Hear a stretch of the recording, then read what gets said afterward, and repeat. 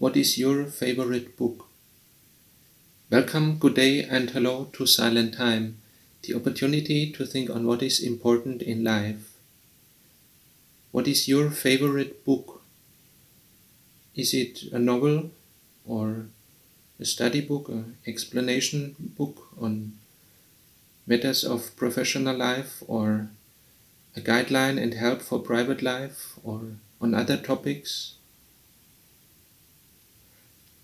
Over the years, apps have come up that help you to read or listen in short, just 10 to 15 minutes, the essence, and get the core, the main message of whole books. In Acts chapter 10, verse 43, it gives a short message as a summary of several books of the prophets of the Old Testament. All the prophets spoke about him is Jesus, saying that all who believe in him will have their sins forgiven. Everybody who believes in him will have his sins forgiven. That is a short summary of many of the books of the prophets. Martin Luther explains on this verse, start of quote, "Whoever desires to read Holy Scriptures with benefit must take care to look for Christ, for this is the only way that he will find eternal life.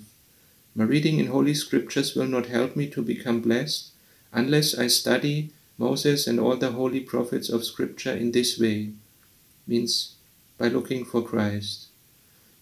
Learning that Christ came down from heaven for my sake and the sake of all men, of all people, that he became man, suffered, died, was buried, and rose again into heaven, so that I should have reconciliation with God, forgiveness of all my sins, grace, righteousness, and eternal life. For if I do not find Christ or get to know him, then I shall neither find salvation nor eternal life. Indeed, I shall find only bitter death. For it has been decided by God that no other name has been given to men, to people, by which they should become blessed, other than the name of Jesus." End of quote. And since it gives eternal life, so surely it is among my favorite books. Lord, we thank you that you make it easy for us. We do not need to learn something by heart or do great studies of whole libraries or achieve certain things and get honors or anything that the world is looking for. We only need to put our trust in you, and you promise salvation and forgiveness and grace and eternal life and all we need.